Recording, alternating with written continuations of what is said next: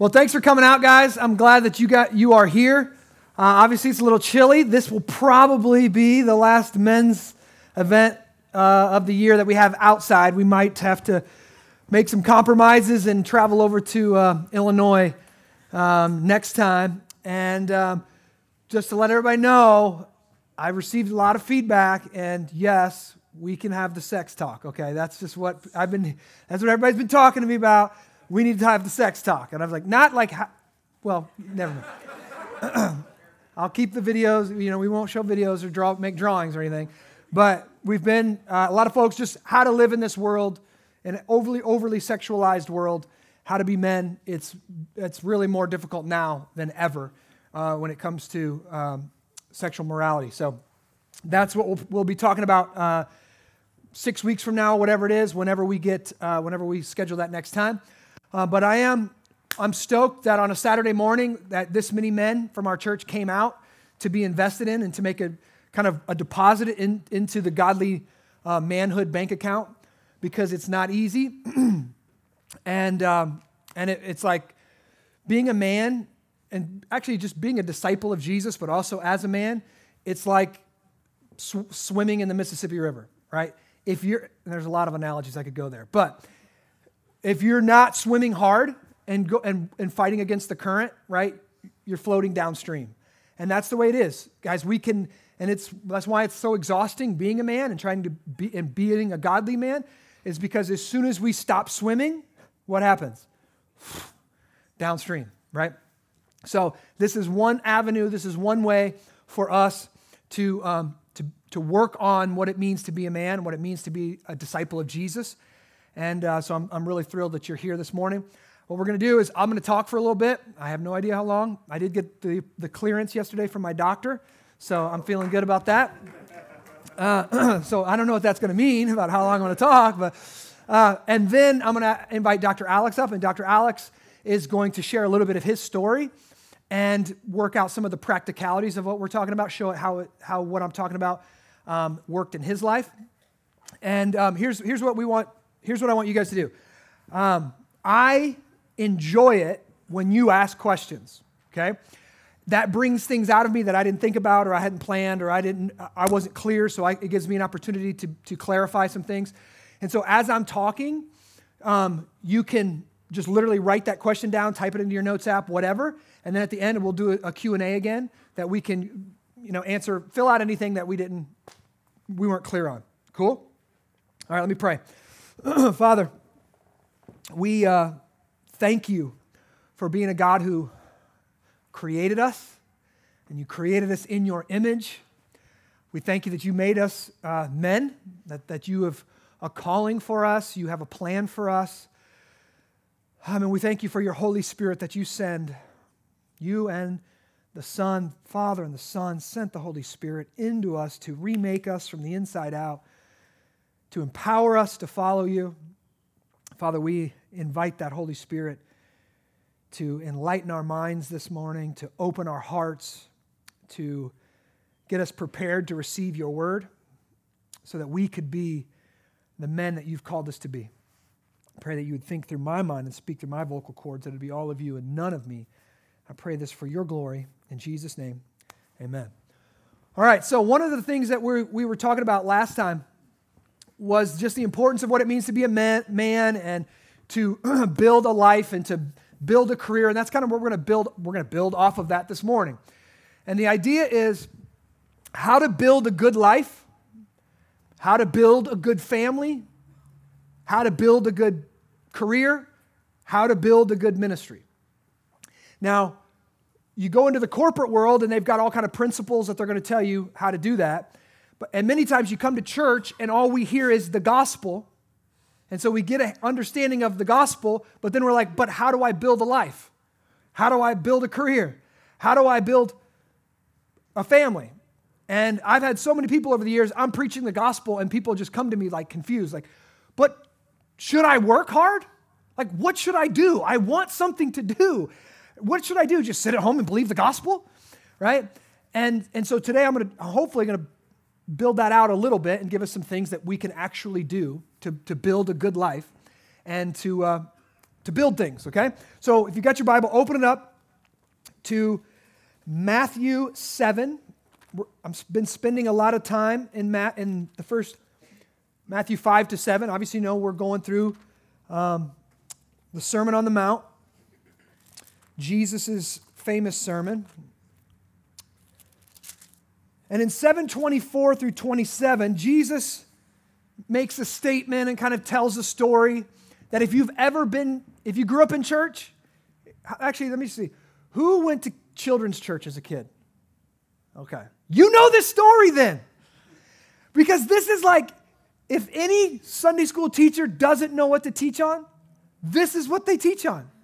You probably, if you're old enough, if you're old as me, you had a flannel graph of this story. If you know what a flannel graph is, if you don't, YouTube it. You might be entertained, okay? But this is one of Jesus. He ends the Sermon on the Mount with it, and it's really, you would think it's very simple. You could ask your 5-year-old to tell you this story, and they're going to be able to do it. But it's also really profound, and it's opened up for me in a way that it never has before. I've been a Christian 20 years, grew up my entire life in church, and this passage has opened up for me in new ways. So let's go ahead and read it. Chapter 7, verse 24. Everyone, then, who hears these words of mine, now just stop right there. The words of mine, he just preached a sermon. This is his conclusion. And in this sermon, Jesus talks about a lot of things. The Beatitudes that we're going through right now. He talks about how to deal with your anger. He talks about how to deal with lust. He talks about how to deal with money. He talks about how to deal with anxiety. Jesus talks about a lot of very important, very pertinent issues in his Sermon on the Mount. And here's what he says. Keep going. Verse 24. Everyone then who hears these words of mine, so everything that Jesus has taught, and does them, probably should circle those words, and does them, will be like a wise man who built his house on the rock. Let me just read the whole thing and we'll go through it. And the rain fell, and the floods came, and the winds blew, and beat on that house, but it did not fall, because it had been founded on the rock. And everyone who hears these words of mine and does not do them will be like a foolish man who built his house on the sand, and the rain fell, and the floods came, and the winds blew, and it beat against that house, and it fell. The house fell, and great was the fall of it. Okay, so first thing I want us to notice here, when I first came to faith, I thought that if I built my house on the rock, or if I followed Jesus, that I could keep the storms of life at bay. I wasn't going to experience loss. I wasn't going to experience pain. Things were going to go well for me, right? Surprisingly, in this little story that we all have probably heard and we all know, guess what? The storms came for both houses, right? The storms came. And that's an aspect of the world that we're living in. And so this morning, what I want to talk about is how to build a life that can withstand the storms. Because, storms are, there's a plethora of different storms. We're in a storm right now. Can you, right, when it storms, when you're in the midst of a derecho, right, you're like, it just keeps blowing. What is going on, right? And don't you feel like that in our culture right now? One thing after the other, right? That's how I feel. I feel like we're in the middle of like Dumb and Dumber right now. Like, our pets' heads are falling off. What's going on? Like, what's next? You know, how is this going on? Or when is this going to stop? And you can think, oh man, the world is out of control. Or I've done something wrong. And going back to the story, it's like, no. Jesus said from the very beginning here, winds are going to come, rains are going to come, like your house is going to be tested, right? So I want you to hear it like this. Your faith is going to be tested. Your life is going to be tested. Your home is going to be tested. Your career is going to be tested. Our church is going to be tested. Like right now, the church is being tested. There's a lot of churches that will not come out of this pandemic. They're failing right now. There's a lot of pastors. I'm reading reports right now that says the vast majority of pastors are thinking about quitting right now. It's a whole lot easier just to go and find a corporate job than deal with all of the chaos that's in our world right now. So I want us to see first thing here is that the world is set up in such a way where everyone's house is going to be tested. I say that like this, every person here, we all have to go through enough to kill us. Literally. Like that's life. Going through enough to kill us, whether that's at 18, 40, 60, or 100. This is just a natural law. It's true for the Christian and the non-Christian. We see here there's a house that's built on the foundation. It experienced storm. There's a house that's built on a sandy foundation. It experienced a storm. Everyone, Christian or unchristian, has got to go through storms of life, and their house is going to be tested. Okay? The question is, do we want to build a life or a home or a family or a career or a business or a church that actually weathers the storm? That's the question. So let's look at this text a little bit this morning. So it says, everyone then who hears the words of mine and does them. So that means it's not enough just to listen to these words. It's not enough just to know these words, that they actually have to be put into action. We actually have to let the Sermon on the Mount shape the way that we live, right? That means shape the way that we are in a relationship with our wife, shape the way that we're in a relationship with our career, shape the way that we're in a relationship with our kids, with our friends, and with our church, and with God himself. Keep reading. And the rain fell, and the floods came, and the winds blew and beat on that house, but it did not fall because it had been founded on the rock. Now, what is the rock? The rock, quite simply here, is the words of Jesus, right? The way of Jesus. So he's saying that a life built on the words of Jesus or built around the way of Jesus is going to be a life that can stand up to the storms. You're going to have the emotional stability to weather chaotic times. You're going to have the wisdom necessary to make hard, difficult decisions. You're going to have the humility needed when you succeed, right? You're going to have the grace needed when you fail. You're going to have the self-control needed to be a one-woman man for the rest of your life. All of these things, this is what it means to build a house on the rock. And those who don't, here's the deal. Those who don't go to Jesus to find out how to live, but go to the world or go to their feelings or go to the newest self-help book, they won't have the ability to build a life that can withstand the storms. Now just think about it like this. I'm going to think about Jesus says, you heard that it says, don't commit adultery. That's what the law says, right? Yeah, step 1, don't commit adultery. Cool, I haven't done that. Great. But I say to you, anyone who looks at a woman with lustful intent has committed adultery in his heart. Boom. Jesus takes the standard up. Now, what's he trying to do? He wants us to be a one-woman man. He wants us to understand how difficult it is to be a one-woman man, how high that standard is, how we fall short, how we need to seek the grace of God in order to do that. And look, this cycle creates a man who can withstand the sexual pressures of the world. See the impossible standard, strive for that standard, fail, repent, go back to Jesus, pursue my wife. That's the cycle. All right, now listen, you know what that does? That unites you to Jesus, the foundation, and that unites you to your wife, right?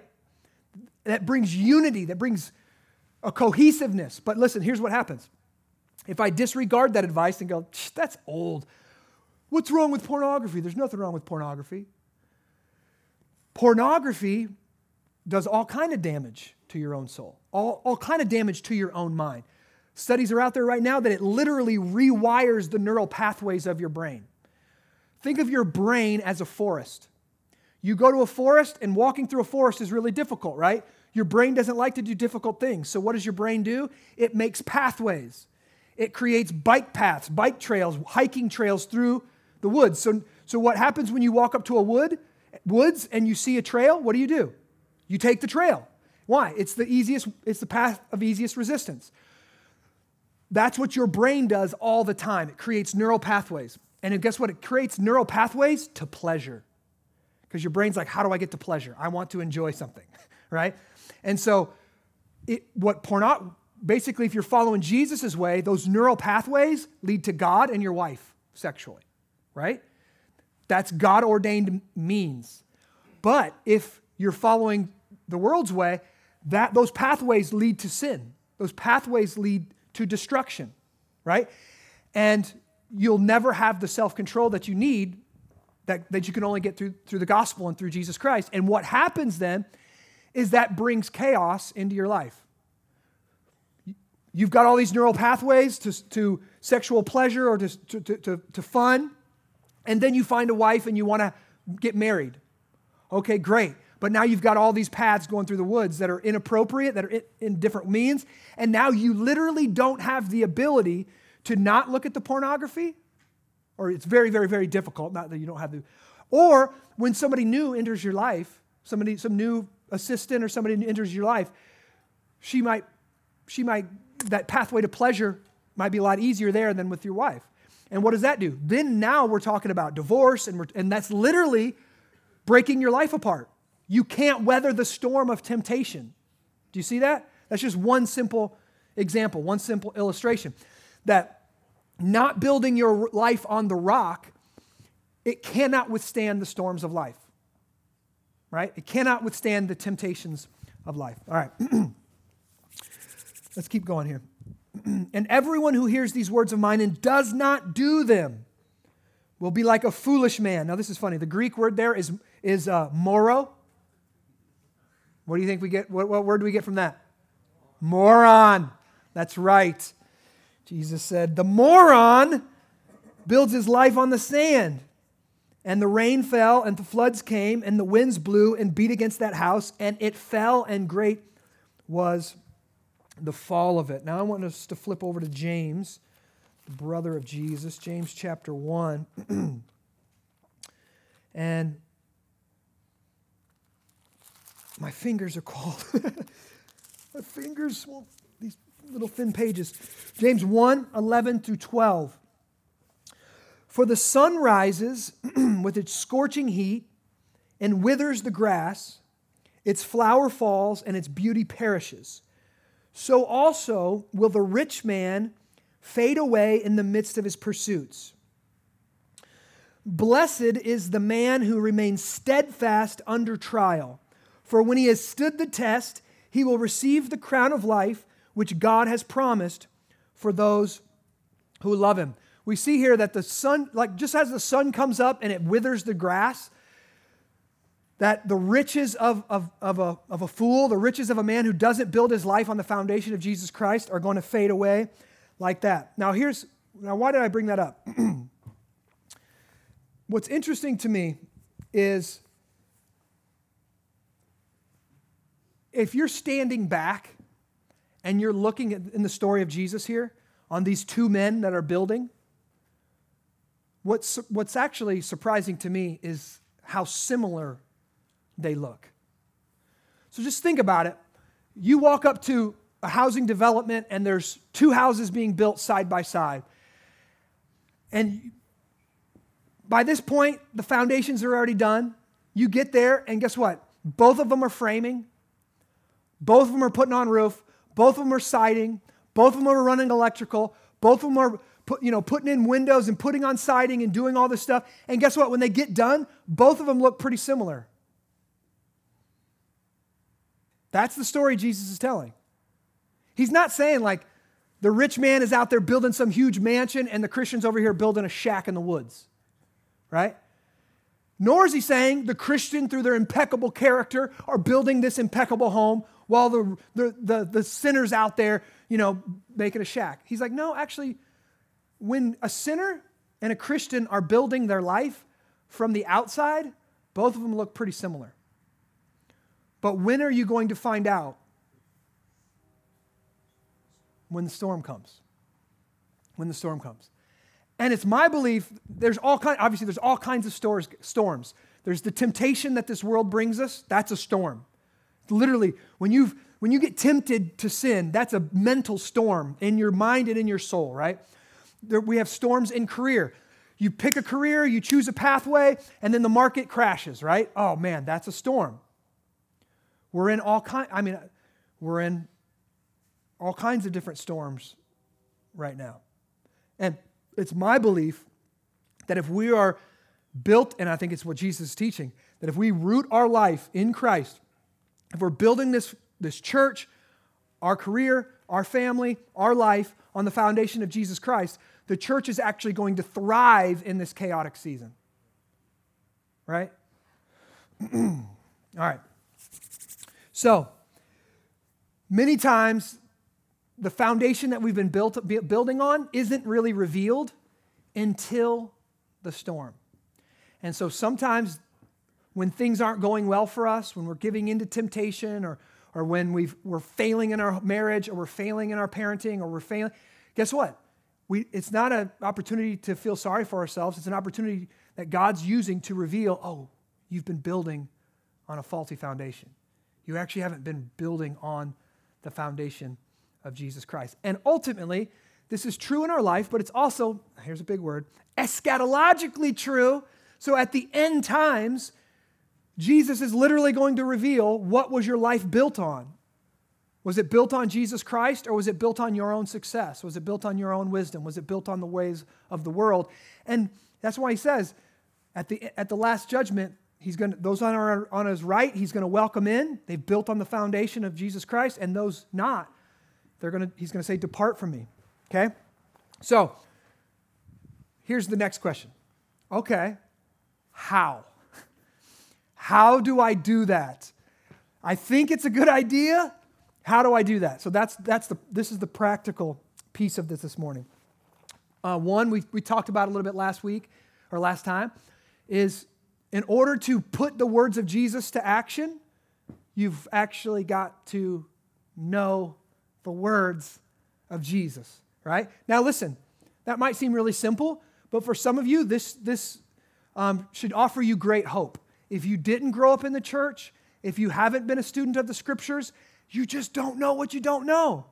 And when you don't know what you don't know, you make all kinds of mistakes, right? So it should be an encouragement, all right?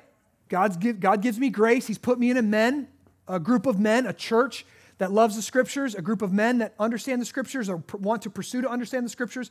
And so now it's time to get after it and time to learn what the scriptures have to say about following Jesus.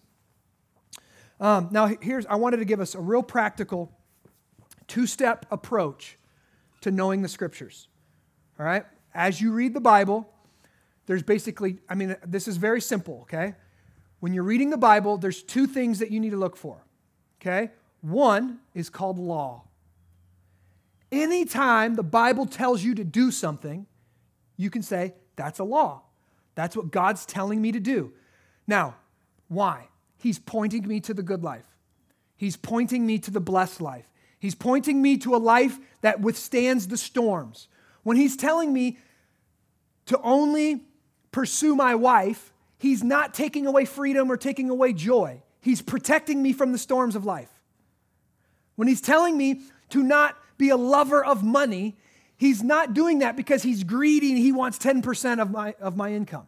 He owns it all anyways, morons, right? Like that's what I say to myself. He owns it all anyways. He doesn't need 10% back, right?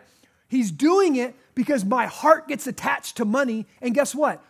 Money is lost really easy in this world. Storms, politics, people in our money can leave our hands, and if our heart's attached to it, we get crushed, right? So Jesus is giving us a lesson in the good life when we read the law. The 10 Commandments, every time you read the Bible and it says, don't covet, don't steal. Think of that as the law. Now listen, here's the problem. Don't read that and go, if I don't do this, God won't love me. Or don't read the law and go, this is how I get into the relationship with God, is by obeying this. No. Because there's this whole other category in the Bible, from the Old Testament to the New, and we just call it gospel. It's gospel. Somebody tell me the difference between gospel and law. The law is what we do, the gospel is what has been done. Boom! Love it.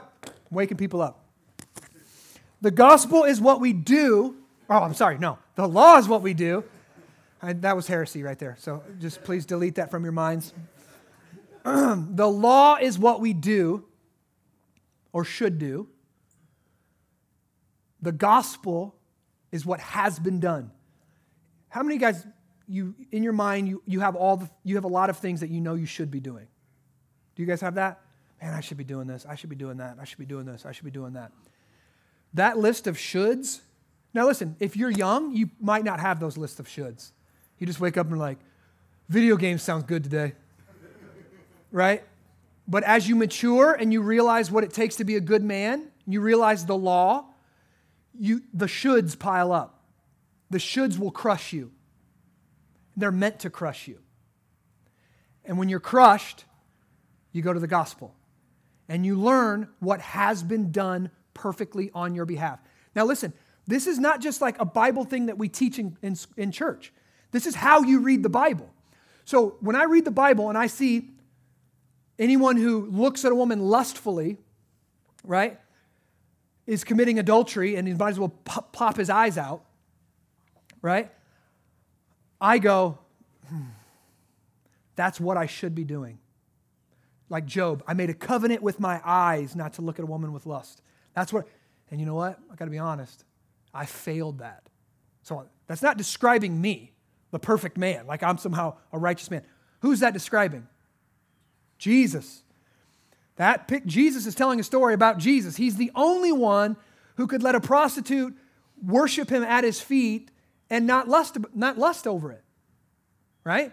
And so when Jesus gives me a command not to lust, it is both a command, it's the law that I should aspire to, but it also points me back to him who actually fulfilled it for me and gives me his righteousness as a gift of grace.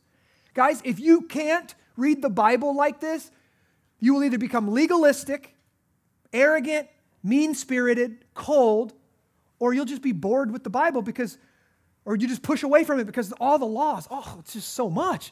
I have so many shoulds in my life. I don't need any more shoulds.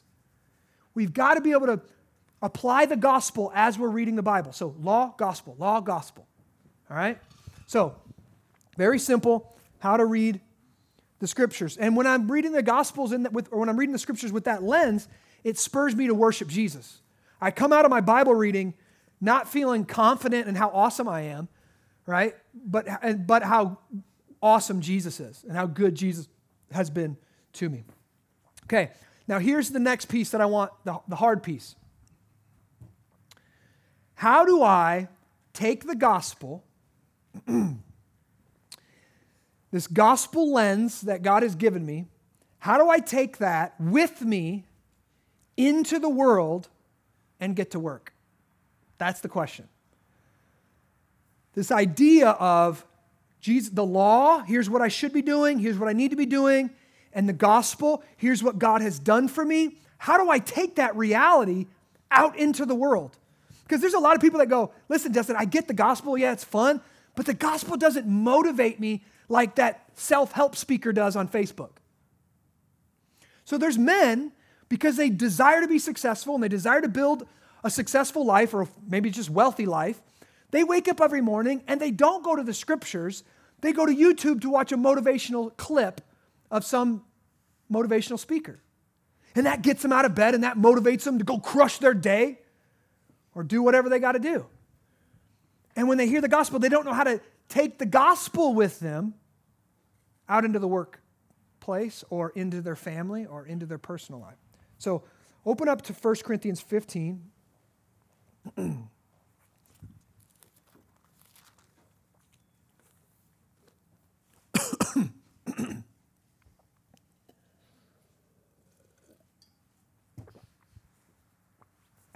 1 Corinthians 15, verse 10. This is the Apostle Paul. But by the grace of God, I am what I am, and his grace toward me was not in vain. On the contrary, I worked harder than any of them, though it was not I, but the grace of God that is with me. All right, I want us to see how the gospel changes the way we work. First thing I want us to take a note of or see is you are not your work. Okay? It's the first thing we need to see. The Apostle Paul says what? Verse 10, but by the grace of God, I am what I am. You are not classified or defined by your profession or your professional success and failure. That's the first thing we've got to see. The world, one of the reasons the world works so hard is because they're working for an identity. They're working for approval. They're working for acceptance. And they say, if I get the PhD, I'll know that I'm somebody. Right? If I get my name on the law firm, I know that I'm somebody. If I get into that neighborhood or that house or that car, then I know that I'm somebody. The Christian's modus operandi is completely upside down to that. By the grace of God, I am what I am. The apostle literally says, I get my identity, who I am, from God by grace. I'm not out there trying to earn it or achieve it. Okay? Now, why is this good news? It's good news because here's the reality of our world. If you're successful, your professional success goes to your head most of the time. And you're arrogant, and you look down on others, and you separate yourself from the poor and from those who can't succeed. But here's the other thing. If you go out there and you try it and you fail, professional failure or familial failure tends to go to your heart, and it crushes you. Right? You feel like a loser, you feel like a failure, you feel like nobody loves you, you feel like you wasted your life. So that's the reality. When you're out there trying to build an identity and create an identity and become somebody, right? Like Rocky Balboa. I just got to go 15 rounds so I know I'm not a bum. That's what he was doing. 15 rounds proved he wasn't a bum. That's what his whole identity was wrapped up in that, right? Forget about the brain damage later on. I don't want to be a bum right now, right? The gospel is different. By the grace of God, I am what I am. Listen, you could say it like this. I am before I do. I am before I do. Identity comes before behavior. It's not work to earn. It's receive it. It's been given to you. Now live out of it. This is so simple to talk about, guys, and this is one of the most difficult concepts to actually live. When you're functioning out of this identity, someone can critique your work and you don't get immediately defensive because you've so identified with your career or your work that you become touchy and sensitive about it. Your wife can even criticize you and you don't get offensive. You're offended and bitter because by the grace of God, I am what I am. Okay. Secondly, I want us to see that the grace of God is not in vain, he says. Right? 15:10. By the grace of God, I am what I am, and his grace toward me was not in vain. That means it wasn't wasted on him. That grace had a purpose in his life. That when he received an identity from Jesus, he was meant to go and live out of that identity. Right? Ephesians talks about by grace you've been saved, and it's not your own work. It's all a work of God, right? And we're to receive it. But then it says to do the works prepared beforehand that we're to walk in. Right? That the grace we receive, the identity we receive for Jesus is not just to be just set on and go, ooh, I'm forgiven. Now I can live the rest of my life however I want to. No, it's meant to produce works in us. God has work for you to do in this world. He gave you grace so you could be actually empowered to do good in the world. Now, third, when I'm properly oriented to the grace of God, I will be productive. Look at verse 10. On the contrary. So stop. There's a teaching out there. Some people just call it greasy grace, like a greasy grace teaching. Just receive grace, baby. Jesus is just grace, baby. Receive grace. That's all it's about. Jesus loves you no matter what you're doing, no matter how you're building your life. Jesus loved you. Now listen, there is a truth. There's a truth in that. He loves us when we're yet sinners. He brings us to life, but he doesn't give grace in vain. He doesn't give grace so that sin can abound, right? He gives grace so we can get to work. He gives grace so we can build a church. He gives grace so we can build a family. He gives grace so we can build a life that weathers the storms of this life. And what does the Apostle Paul say? The Apostle said, I received this grace. It wasn't in vain, and I worked harder than all of them. That the grace he received made him hyper-productive, right? Gave him more discipline than Jocko. That's in the Greek, if you didn't know. It's not really, but you know what I mean. Guys, the world doesn't have a corner on productivity. The world doesn't have the market on self-discipline. The gospel of Jesus Christ, grace should wake you up with a purpose in the morning. Grace should put steel in your spine. Grace should give you a mission and a vision for the world where you're stoked to wake up. You're stoked to disciple your kids. You're stoked to love your wife. You're stoked to build something that's going to last in this world. The gospel should do that for us. For properly oriented to the grace of God, I will be productive. He says, I worked harder than any of them. Now, this is a difficult concept sometimes to get across, and because I'm an 8 on the Enneagram, if you know that, and so I crave intensity and I crave to get after something. That's been the worst. Someone asked me, what's been the worst part of your throat injury this past 6 weeks? And I just said, I just miss intensity, right? CrossFit is intense. Jiu-jitsu is intense. Preaching is intense. Call of Duty is intense. You're like, I miss intensity, right? But that can often get misinterpreted. Some people, so when I'm talking about productivity and getting after it, sometimes I can be like, and somebody says, well, I don't feel like that. Wah, wah. I wake up and I'm like, okay, is it my personality? Or is it, what's the gap here?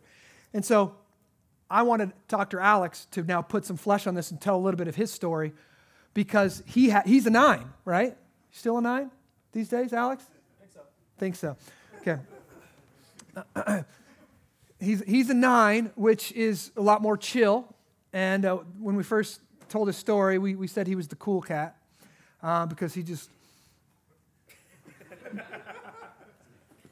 didn't like anything to faze him, And so when he I'm not going to tell his own story because he came out of some of this using other things to pump him up and to motivate him and to get him out there to be a business owner. So I'm going to let him tell that story. We'll come up here and you can ask questions. Cool? All right. Well, I first just want to say I'm thankful to be here. I'm actually supposed to be in Tennessee right now. I was scheduled to go to a conference with my wife, but some things happened where we lost some sitters, and that was not able to happen. So when Justin actually just texted me this morning and said, hey, I don't really have much to say today, so can you fill some time by coming up and telling your story? At first, I was like, no, I don't want to do that, and I'm supposed to actually be listening to people speak instead of speaking. But I'm thankful because what it did, and he let me know a couple days ago. He didn't let me know this morning. But what it did for me is it actually made me start to think about my story in a different way, and it made me start to think about, what has God done in me? Which I think is something that, if the first thing that I had to give it to you guys today, it would be that, right? That's a struggle for me. I don't tend to do that too much. I actually think about where has God brought me from? What has he done in my life and through my life? And I would guess that that's probably very similar for a lot of you men out there. we don't spend enough time actually just thinking about where I'm at right now might not be where I want to be at, but it's actually far greater than where I was at before, right? God's done a lot of good work in me that's made me into looking closer like Jesus Christ than I was before. And I would say do that, spend some time doing that, especially if you don't have anybody in your life that's bringing that to your awareness, which is also important. So again, if there's fight clubs in here, if there's men that are in MC together, also something that I would charge you guys with is pointing that out in other men, actually evidence of grace, of stuff that God's done.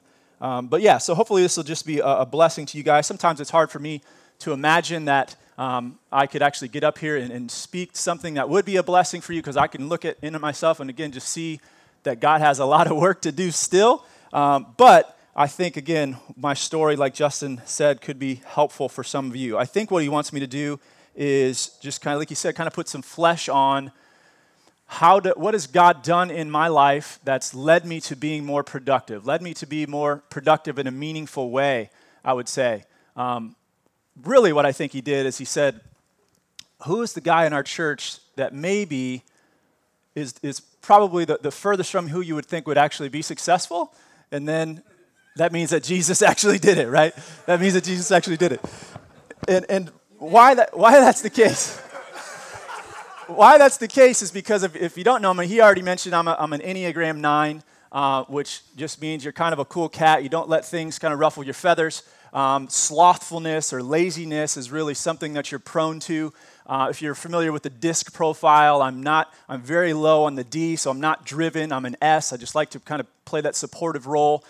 There's also this, assessment tool, I guess you'd call it, called the MIA, which actually assesses your emotional intelligence. And one of the things that's on that they track is how emotionally charged are you to actually go make things happen? How emotionally driven are you to go be productive?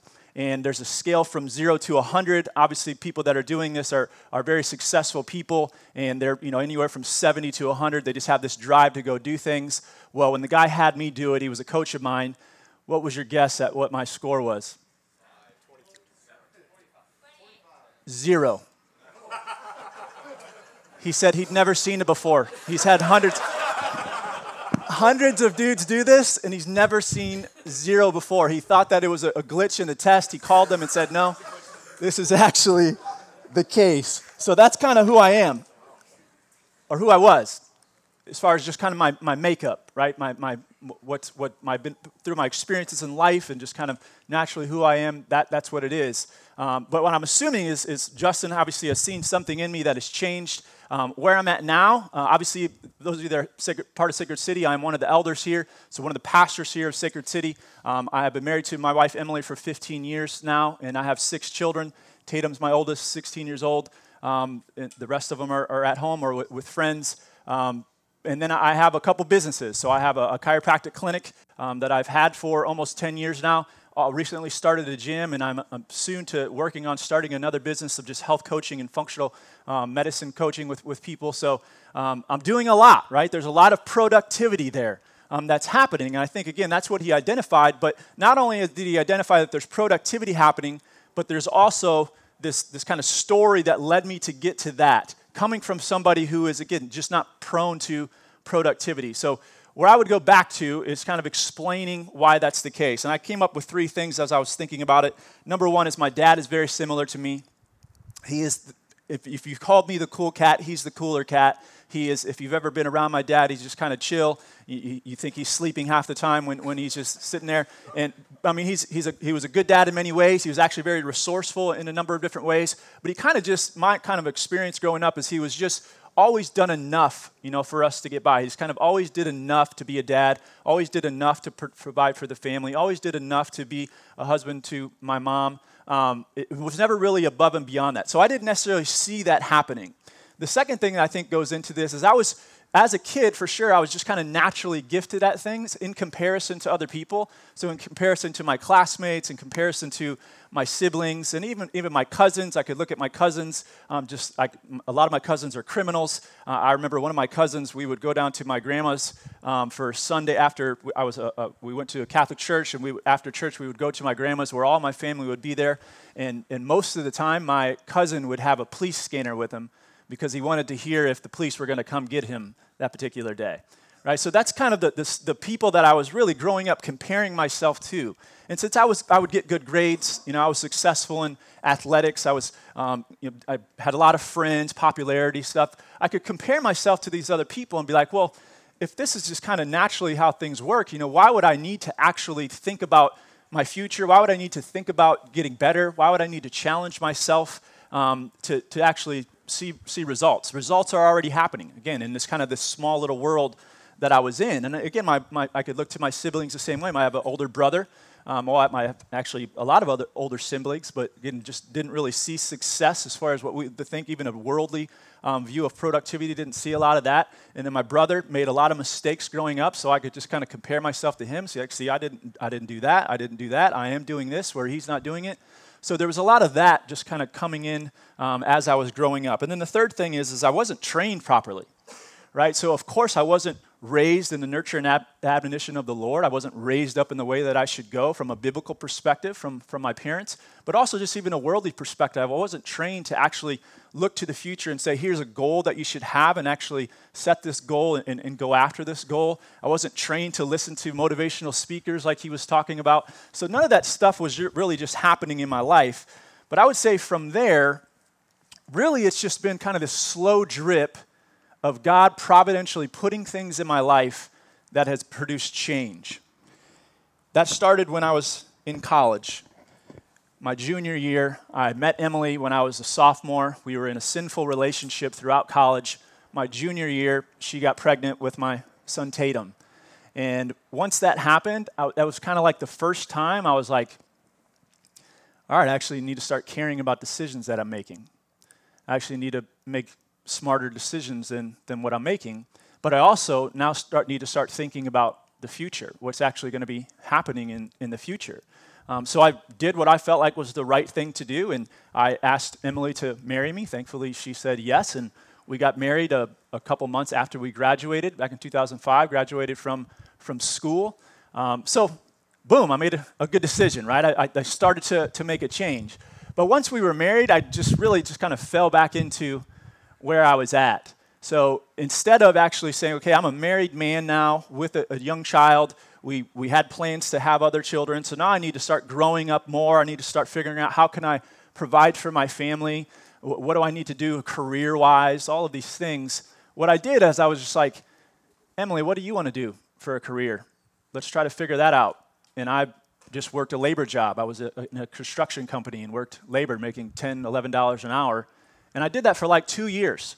That was actually after I tried to be a professional poker player online, which also did not work. So I was just kind of like, hey, the mindset was, I'll work, right? I know that's right. That's a good thing. So I'll go and work. And it was hard labor. But it wasn't like I'm doing this to learn something. I'm doing this to move forward. I was doing it because I just knew that was something that you had to do. And I was allowing my wife to then take the lead of providing for our family. And she was working third shift at a hospital. She was also studying to try to get into physician's assistant school. So she was kind of doing everything maybe that I should have been doing at that particular time. And I was just allowing it to happen. So again, you're starting to get to know kind of what Justin identified early on in our relationship and kind of what's God's done to bring me out of this. But what happened was Emily tried to get in physician's assistant school a couple years, and she was just failing every time she would get there. So finally, she just gave up and said, you got to go do something. And I was like, okay, well, I don't really know what I want to do. We're living in Davenport. I have a biology degree. There's a chiropractic college here. Maybe I can get into chiropractic college. So I walk into Palmer and kind of show them my transcripts and show them my undergrad and everything that they would need to see if I could get in. And the guy's like, I think this was June, and he's like, yeah, you can start in July. I was like, let's do it. So I was like, again, because what did I think? I was like, well, there's something that has to be done, so I'm going to go do it. I didn't know if it was a wise plan. I didn't have a plan moving on in the future. I was like, there's something that needs to be done. I'm going to go and do it. So I started chiropractic school, went through about a year where I just kind of focused on school, but it wasn't really until about a year into school where something changed. I had found an organization called Maximize Living, and this organization, I would say for the first time, I was going to these conferences and I was hearing men speak.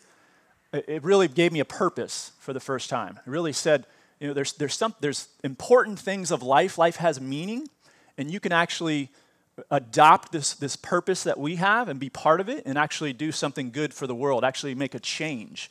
So it was really the first time I was hearing this type of stuff. So I was just really attracted to it. So I was looking to these men as mentors. I would even say I idolized these men, and I was like, I want to be like these dudes. These are the type of dudes that I want to be like. And I use that as a part of, again, this kind of slow drip of God doing something, because there was a lot of good that was in these men. It wasn't all good, but there was a lot of good that was in these men that I could take, and now, again, I'm being changed, right? I'm actually being changed into something that I think God would want me to be, but it was also where I heard the gospel for the first time. This wasn't a Christian organization, but most of the men were Christians, and I would go and I would just spend time with these guys, and these guys are reading their Bibles, they were talking about God, so I was like, okay, if these dudes I looked up to, they're interested in God, they're interested in reading the Bible, then I should start doing that sort of stuff. So there was just, again, change that was slowly starting to happen. But there was also a lot of bad that came with that. Now I had a plan in life. I actually had goals in life, but those goals were, I'm going to be like these dudes who were millionaires, and they thought that they had every answer to the world's problems.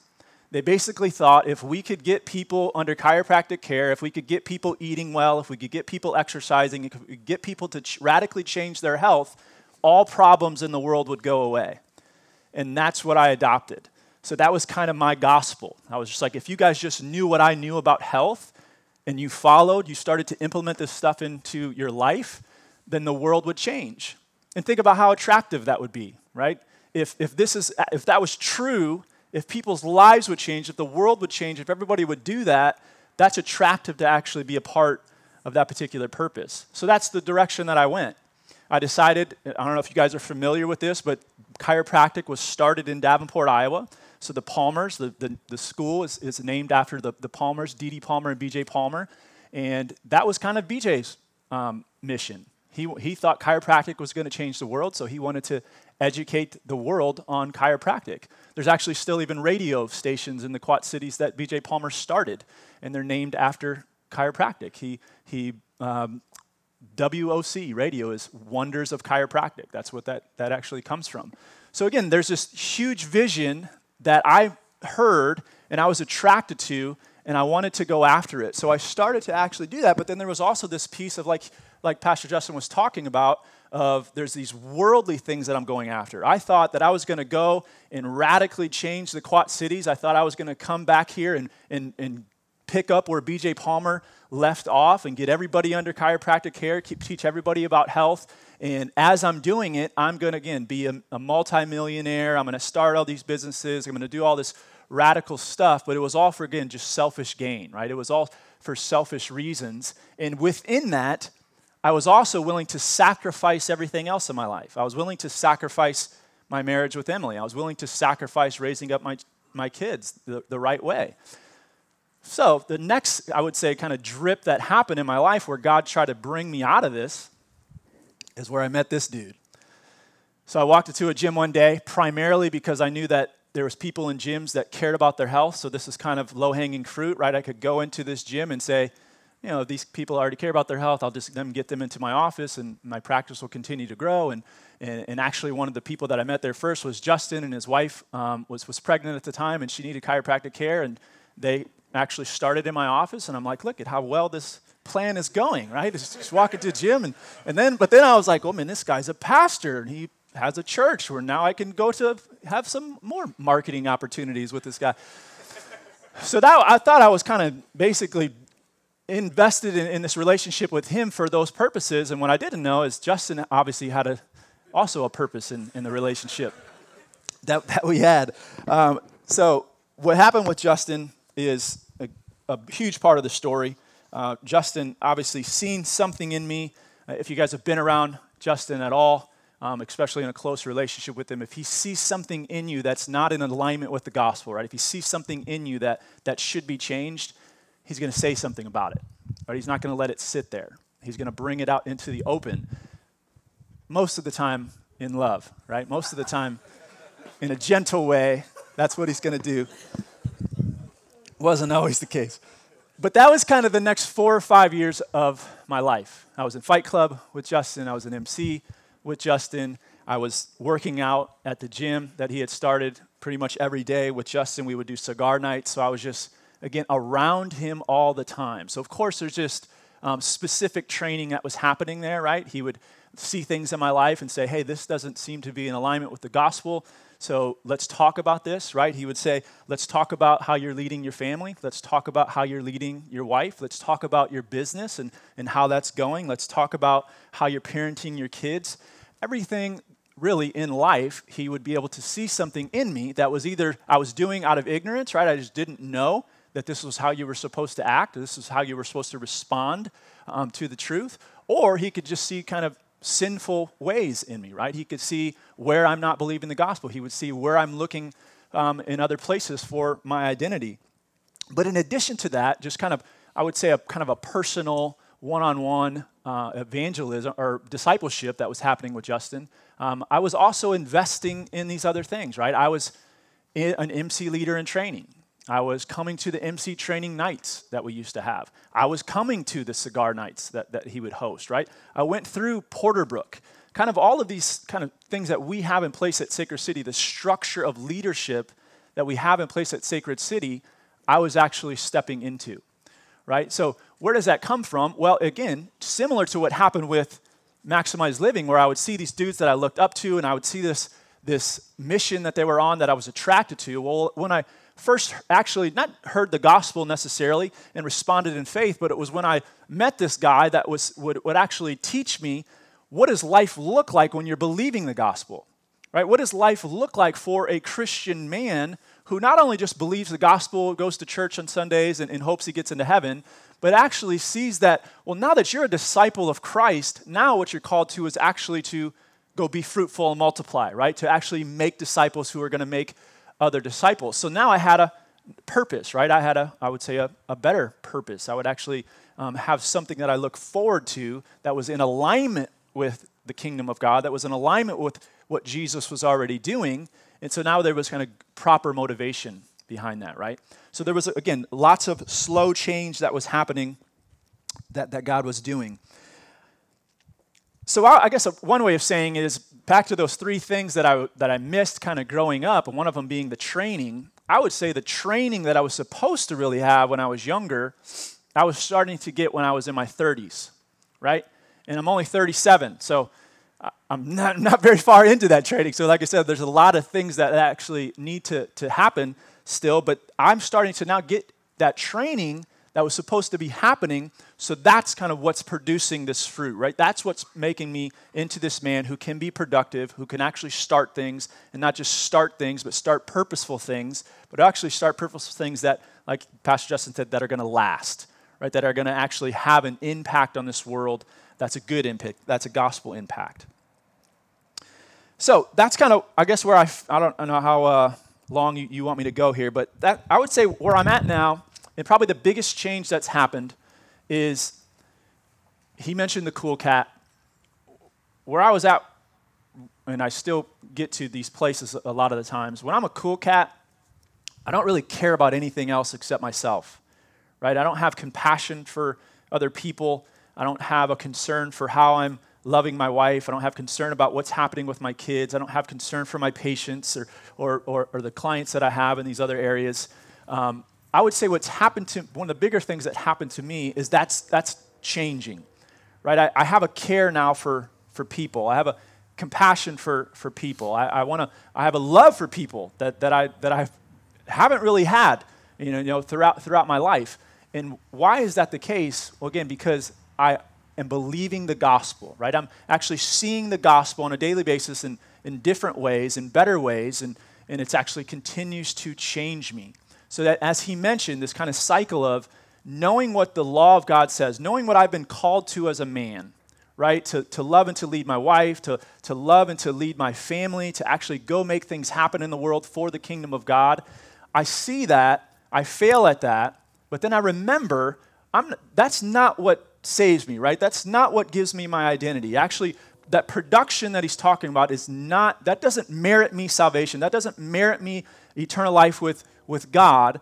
But because I already have that, because I've already been changed by grace, and now I am this loved and forgiven son, this accepted son, which is, I didn't get into that, but that was primarily why I was that cool cat, right? I felt like if I wasn't the cool cat and I actually came outside of myself and showed people really who I am, then I wouldn't be loved and I wouldn't be accepted, right? But if I can actually stay there first with that belief that I am loved and accepted, but like you said, that doesn't keep me from doing things, right? Now because of that, now I actually go and do these things that God's called me to do as a man.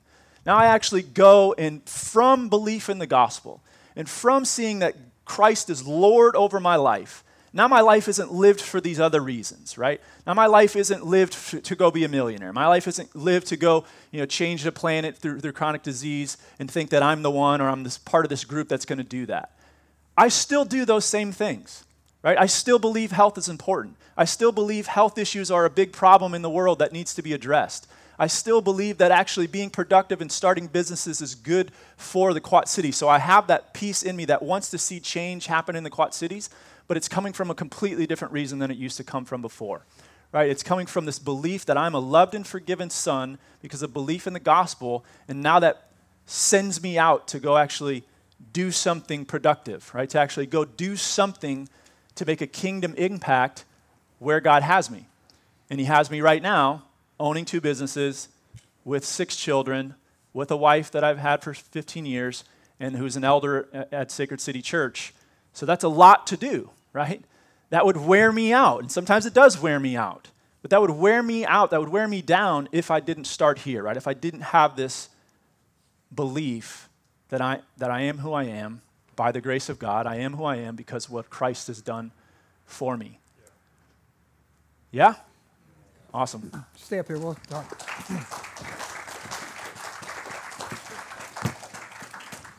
All right, so let's talk. Let's just, we're cold? It's a little chilly this morning. Any questions that we've got? Any questions, comments, concerns? How do I do that? What's the next step in my life? One of the things that I see right away is just the providence of God and the providence of God over the story and getting him where he needs to be and getting the right word at the right time.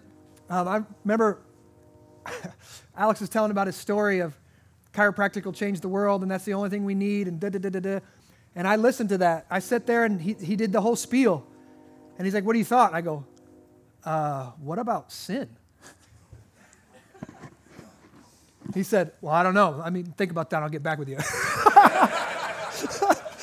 I was like, could you adjust? Right, this is my sin bone. Can you adjust it? I need to adjust that one. Well, worldview had a few holes in it.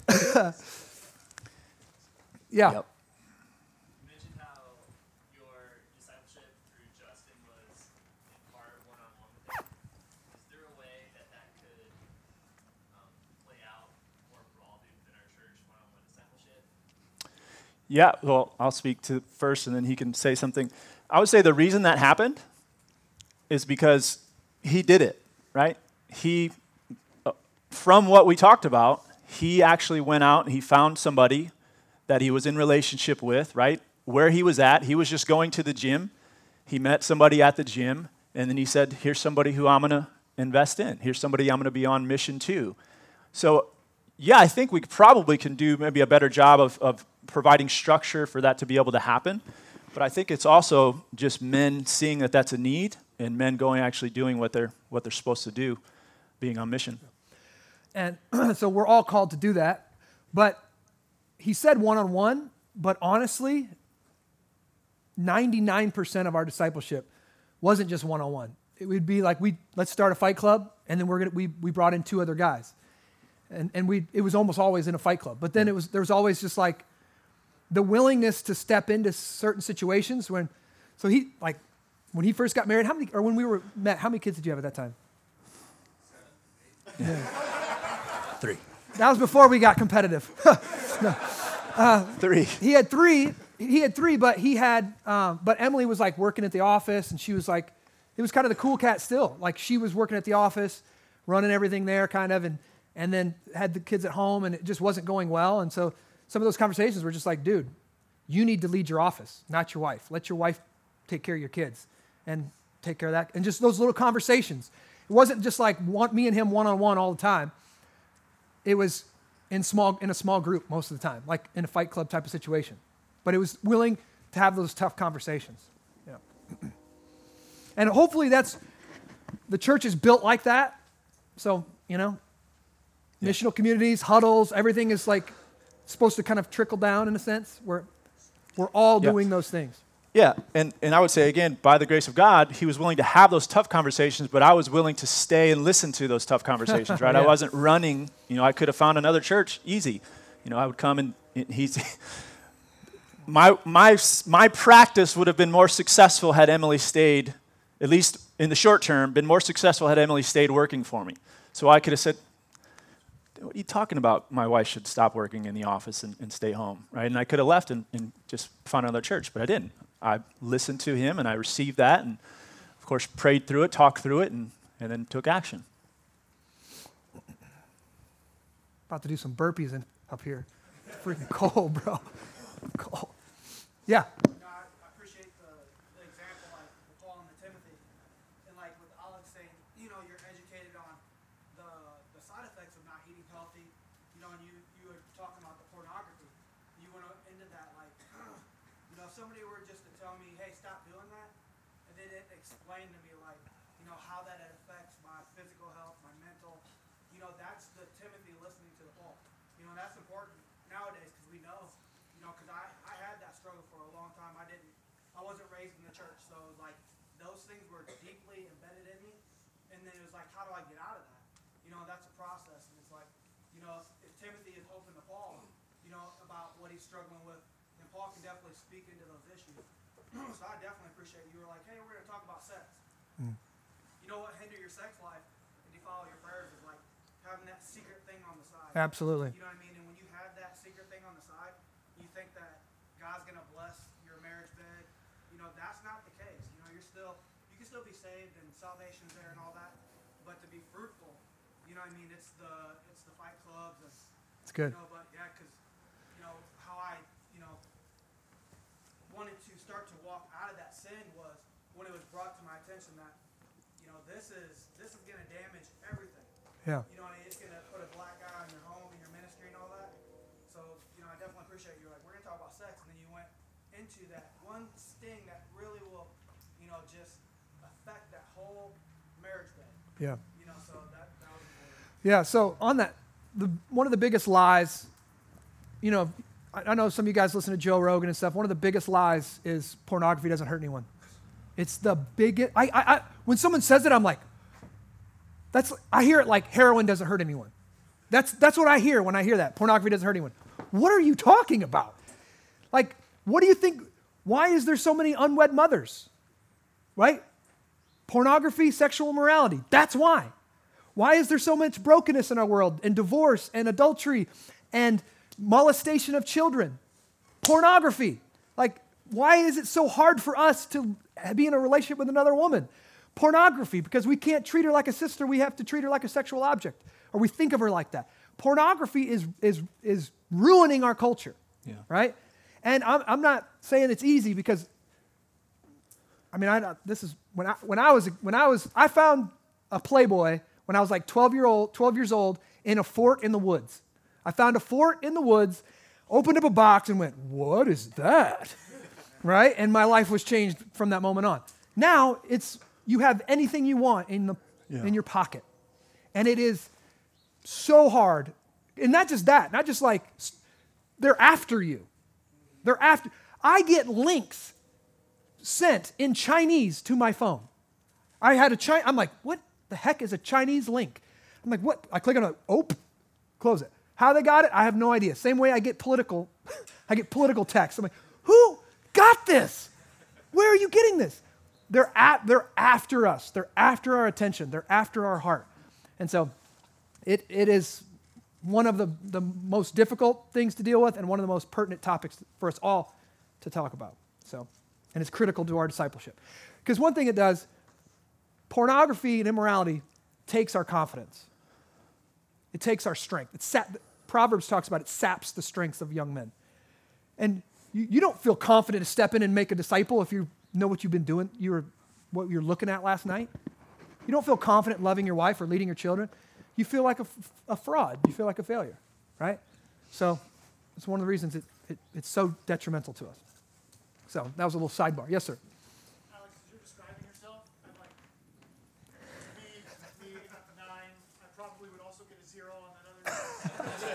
And then, Justin, with your message last weekend, just convicting to me in terms of what, and you were talking about too, compassion and love for others.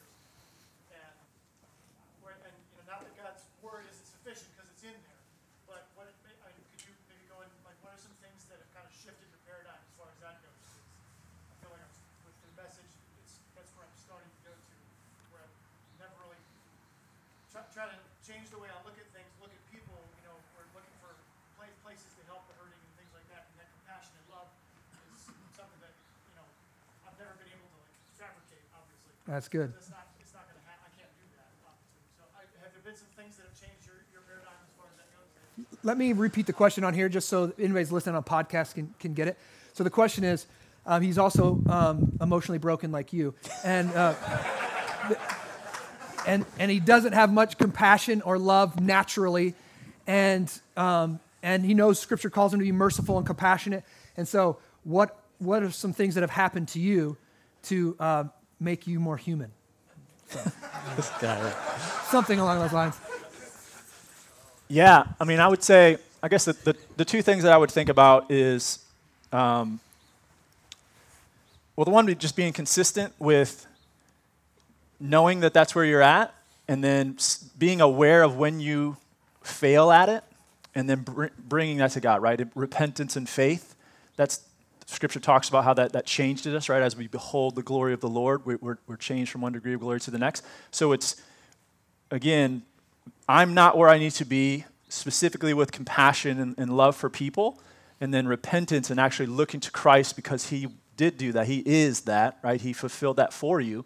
And then that something changes in you there, right? But then also, I would say constantly reading maybe different ways of, from different dudes of how they struggle with the same thing and how they're compassionate.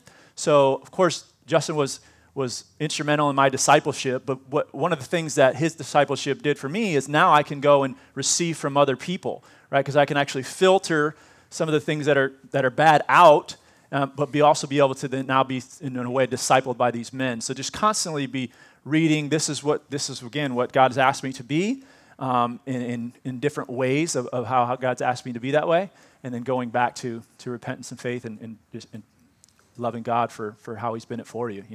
That's how change happens. But you have to be open in I guess confession that you're not that, right? And that's definitely where I'm still at. I would say God has changed me. He's brought me to care for people more, to love people more. But that's still, I'm not like, getting an A+ on that sort of thing. So it's still just being honest with where you're at and asking for God to change you. I don't know, that's not the most practical advice, but that's how we are changed. Yeah. And I would add a couple things. One,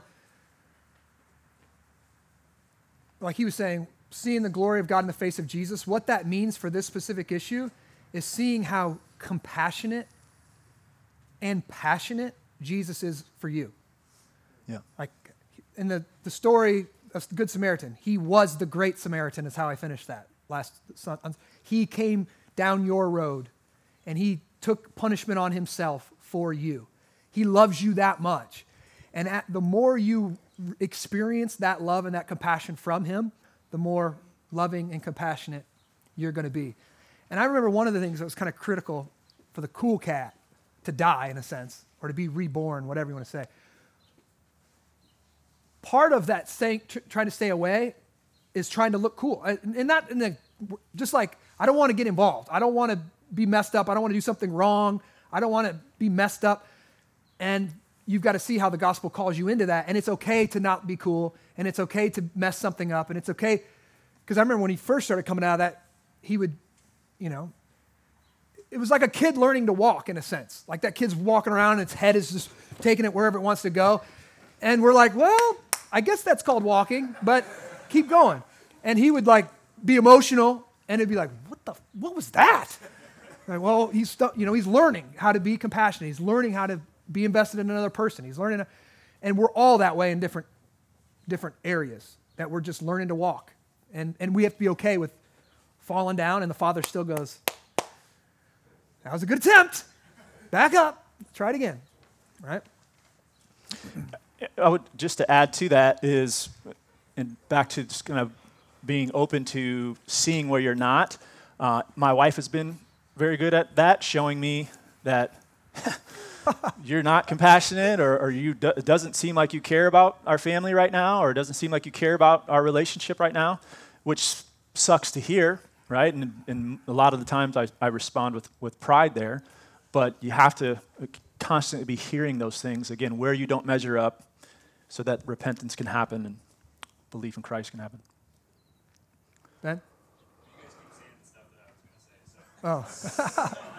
One of the, to your question, one of the things that you guys have both walked through with me and a few other people throughout the course of these kind of conversations is I'm 9-2, and so what does it look like to be assertive and step into things, all of that. It's kind of a practical question, but something that you continually brought me back to. What does the redeemed Ben look like? Yeah, that's And then, so asking myself that question, assessing where I'm at right now, what does the redeemed Ben look like? And then that gives me something to continue stepping into, because that's not all. What do I have to do? Law stuff. It's Jesus has redeemed me, and more and more of that is coming under His rule. So what does that look like? And then okay, there's one more thing I can step into to more like Him. yeah. So Ben said, one of the things, a helpful thought is, what does the redeemed me look like? So when Jesus gets my personality, how's he going to change it, tweak it, send it out? How's he going to? And I remember one time early on, he invited me to come play flag football with him on this turkey thing or something, whatever it's called, turkey bowl, right? And all I knew was the cool cat, right? That's all I knew. And then as soon as we stepped on the football field, I literally was like, what the freak just happened? He completely, come on, what's going on? I'm like, he became me. He's me. He's me right now. I'm like, what happened? And I was like, so that's in him. Somewhere that's in him. He needs to be like that with his family. He needs to be like that with his business. He needs to be like, and I'm like, what? It was like just bizarre. And I think we all have those pieces that are compartmentalized somehow, where we know how to do it at work, or we know how to, but we don't know how to take that and go home, right? Or we know how to do it at home and not at work. And we got to figure out, what is the redeemed me? So that's a good thing, that passion. How can I take that, be that guy at home, right? Or vice versa. Is that a proficiency issue? I think we all have those areas where we can be super intense. In those areas where we don't or can't, what's that predicated on? What's the missing piece in taking that intensity to the other areas of our life? Well, that would be a personal question for him on that one. I think this is why we gospel one another. It could be story related, right? Like it could be, there's many of young men who get their attaboys from their father by being great in athletics, and that's the only time they've ever got approval. So that's why they go to sports. It's the easiest avenue for them to find approval. But there's also, I don't know. I think that's literally your story. But the point is to have a gospel relationship with somebody who's discipling you, that they can bring that out and you can explore that and diagnose it, right? Like what's going on? And that's all it was. Most of the time it was like, dude, what's going on here? Why are you like that at home? Or why are you doing that or that? And then it's just, and there was never like clear, it wasn't just like, oh, here's what, I don't know. It wasn't like a simple. It was relational and diagnostic and asking the Lord to change and then walking away going, I don't know. Maybe it worked, maybe it won't. And that's why he says, when you look at your life now, you're like, am I different? And then you start thinking about, oh, wow, I am. But I'm still not where I want to be. right?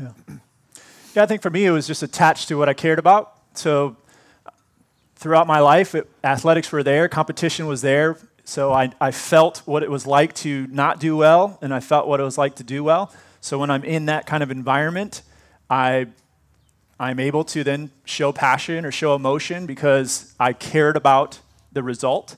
So I think that was just something that was trained in me throughout life. So when now it goes to, okay, your family, that wasn't really something that I wouldn't say that I don't care about my family, but I guess the value that I should put on the care for my family just wasn't something that was really naturally in me. It was something that really needs to be trained and again, just reminded of the importance of raising up children, loving my wife, leading my wife, actually having impact, kingdom impact.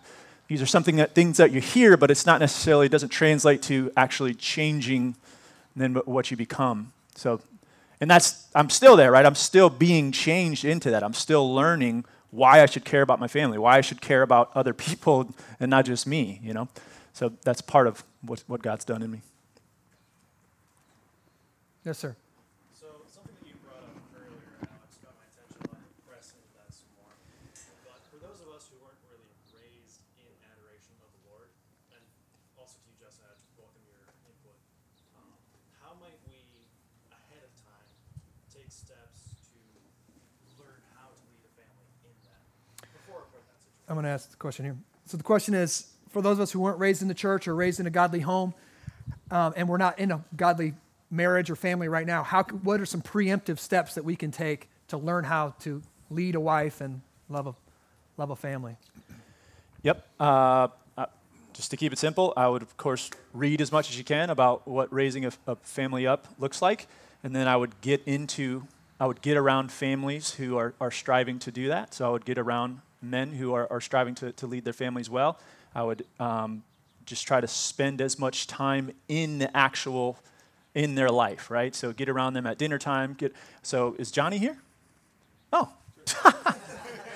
One of the cool things so I used to be an MC with Johnny. One of the cool things that Johnny did is he, of course, asked Ben and Mackenzie Mossbach if he could just get into their life and spend time with them at bedtime. He wanted to learn what a man does with his children at bedtime. So Johnny would step into Ben putting his kids to bed, right? So just that, as far as practical things to do, I think just trying to obviously find men who are willing to invest in you like that, but trying to get around that as much as possible. Yeah, hopefully it didn't sound near as creepy as the way you just described it. Did it sound creepy? Single guy, I'd like to be with you at bedtime. No? Johnny's not that creepy, though.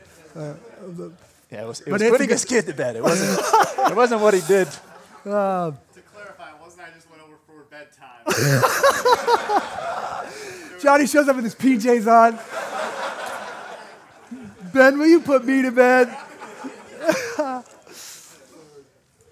Yeah, spend a lot of time. And the first step is being the godly man. So following Jesus, building your life on the rock, building your life literally the Beatitudes, becoming that guy.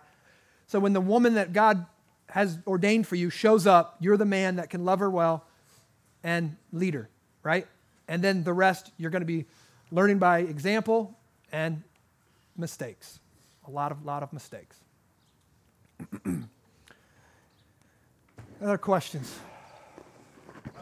Yeah. Common experience I feel like I've had even across almost 10 years in this church is being in a missional community, and I've been this guy and sometimes I am this guy, but I'm looking into the face of another husband, man in my missional community, and there's just like no signs of life as far as a spiritual vibrancy, no real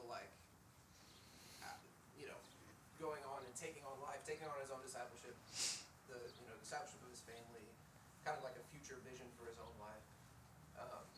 And sometimes it can be hard to look at somebody and how do I get you from this point to where you should be? How do I teach you to long for a life that's lived for other people and lived for Christ? And can you speak to kind of how do you disciple somebody that's just I don't even know what to do with you because you're like a boulder that I feel like I can't move. How do I get you? How can I help that guy? Yeah. How can you help? The question is, how can you help a guy who's really spiritually apathetic and just feels like he's stuck, doesn't really aspire to be a godly man or a godly husband or a godly leader? You want me to answer? Well, I mean, I guess where I would go with that is you have to just be willing to invest in this guy. So you said you have this, I guess I would say, a goal or an objective for this man. He's pretty apathetic. He doesn't seem to have spiritual vibrancy to live the way that he should be living as a man. I think you would somewhat have to say, okay, well, this is going to be a long road for him to actually get there. You would have to start with figuring out why that's the case. Have to dive into his life and try to figure out how to get him to open up, to be able to figure out what is he believing currently, so that then we can apply gospel truths and just see that as a win. Right now, he is actually believing the gospel. And so I tried to explain that in my story. Like, it wasn't, like I didn't come to this and hear Justin talk about what a man should be like, and then I said, okay, that's what I'm going to be. It was, I had to actually understand the gospel. I had to actually believe the gospel. And then I started to look like, okay, what does that mean for me loving my wife? What does that mean for me parenting my children? What does that mean for me as far as a profession? I think that's where you would have to go with a dude like that. Excuse me. One of the things in Alex's story is you could see this theme of kind of being pulled into better things by a vision, by a big vision. So there was the chiropractic vision of changing the whole world, and that kind of pulled him into its orbit and sent him out on a mission. Well, a lot of men, that's what I tried to do last time, and it's a little bit what I love to do is try to inspire men by pulling them into a mission that's bigger than them, the redemption of all things. That's what the gospel is doing. A lot of men just need to be inspired and go, bro, you're made for so much more, and you're gifted for so much more, and you're called into so much more, and you inspire them to get caught up into that vision. But then there's a lot of guys who just feel shame and guilt, and they feel like a failure, and they feel like they're not good enough.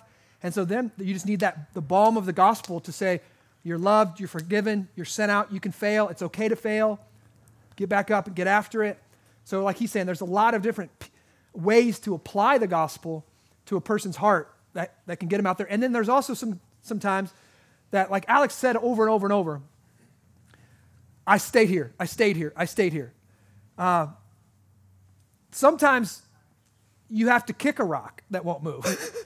And that's my literally thing is like, I would kick it. That's what I would do. If I saw a rock, it wouldn't move, I'd kick it. Because I want him to make a decision.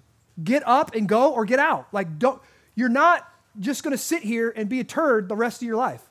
Like that, the gospel, that's receiving grace in vain that Paul talked about. You're to receive it and get after it. And if you're just going to sit here and just let your wife lead you and lead your kids and, that's not the end result of the gospel. That's not what the gospel does in you.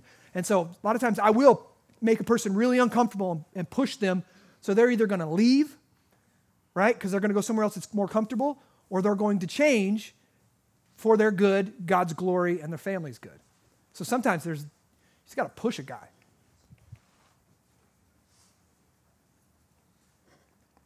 Anything else? I know we're freezing. Anything else? Yes, sir.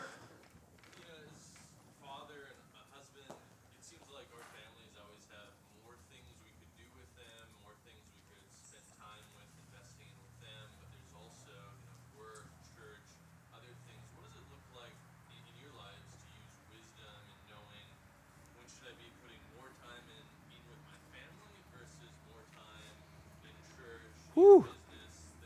Great question. So we are spread thin, obviously, as men. We have to devote time to our career. We have to devote time to our personal life, our family, our wife, our kids, the church. That can spread us very thin.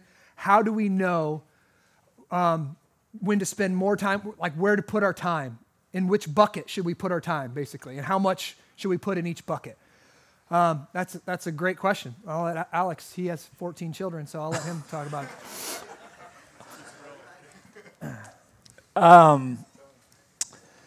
Yeah, I mean, I would say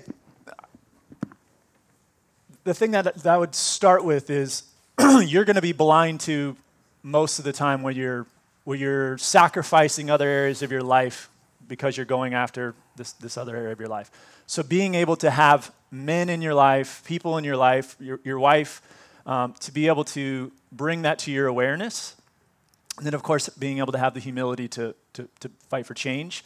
I would say that that's probably the way that I've functioned mostly, is more of a reactive way of just kind of going about. I have all these things going on, and I'm gonna want to try to do them all successful, but that's more than likely not going to be the case. So then I have these kind of checks in my life where people can then say, hey, this is happening with your children. So now you have to refocus and figure out how you can actually spend more time there, invest more time there, knowing that that's actually going to cause other things you're going to have to sacrifice other things. Because we all only have so much capacity to do things, right? Even though we've been called to have a lot of capacity as men, right? We're called to carry a lot of weight. And like he always says, trucks drive straighter, right, when they have a lot of weight. So that's good for a man to have that weight, to actually pursue a lot of important things.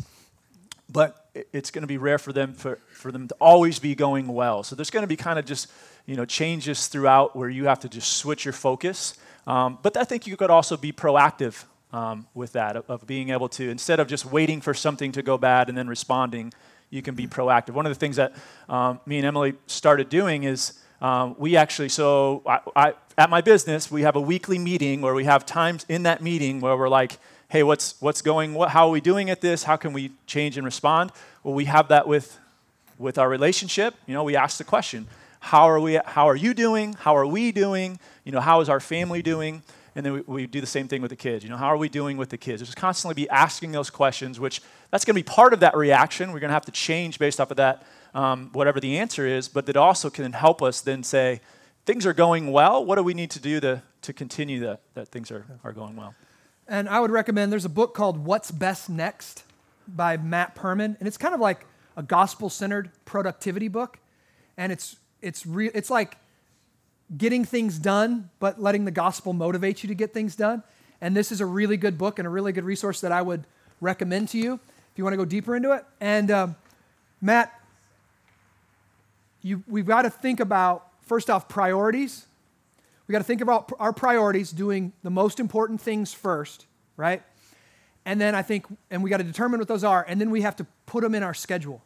And so, obviously, you can't lead a wife well spiritually if you are not leading yourself well spiritually. So your own devotion with the Lord, your own personal relationship with God's got to be primary for that, right? And so you've got to think about, it really goes your relationship with the Lord, your relationship with your wife second, your relationship with your kids third. Like that's kind of, right? And the way that God's called us to be all of those things is in community and on mission. So we're not called to do that just personally, me and Jesus, but as a part of a community, as part of a church on the mission of God. And so we've got to, what we say around here, you know who you are, your identities, and then what are your rhythms going to look like out of that. And then it's going to be constantly evaluating, and everything's seasonal. You know that. If you're an accountant, like tax season, right, you're going to be working a whole lot more, right? And then you're going to take time off in the summer. And being able to put checks and balances in your life and ministry. So for me, I love to preach. It's what I'm gifted at. It's what God's called me to do. I find it life-giving, and I find it easy to do. It's the funnest thing for me to do, But I take a month off every summer. I take a month off, and I step away from it, and I let the Lord lead the church, and the other men preach, and I step out of it because I know my identity can get wrapped up in it. And so I already know that, and so I put it like a pressure valve.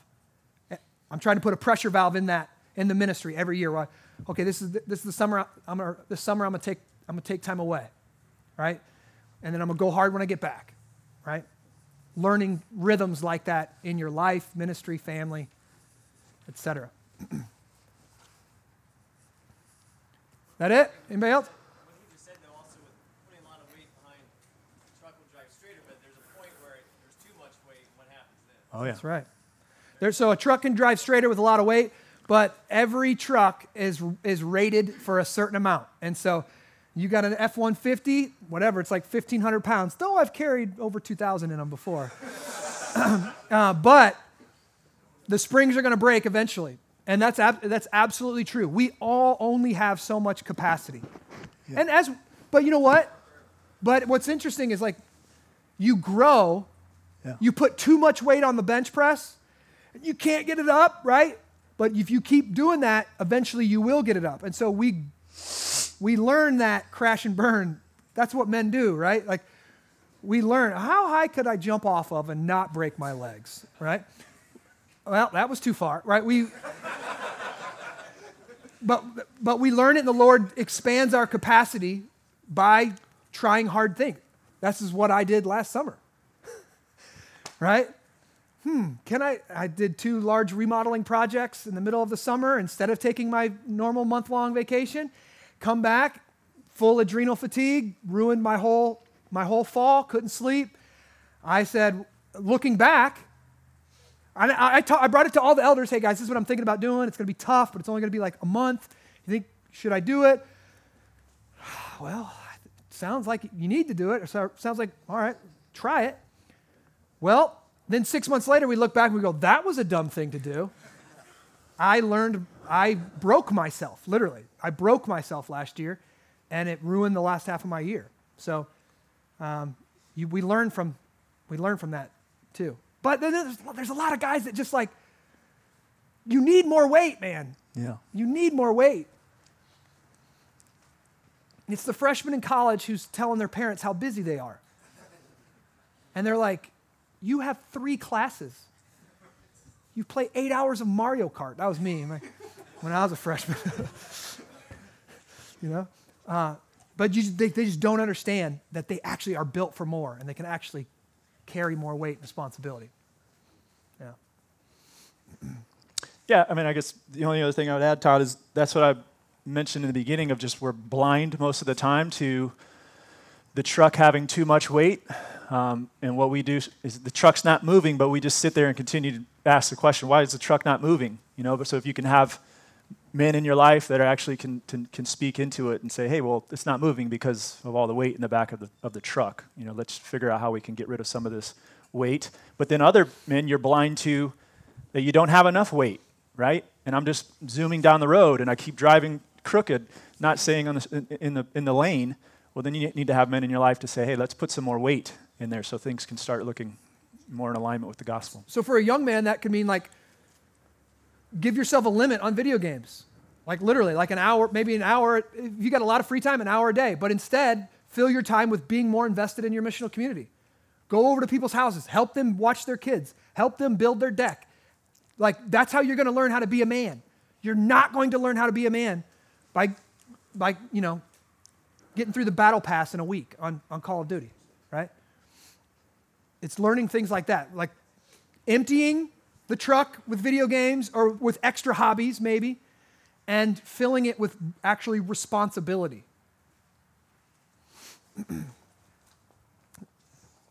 Anything else? All right, let me pray for us.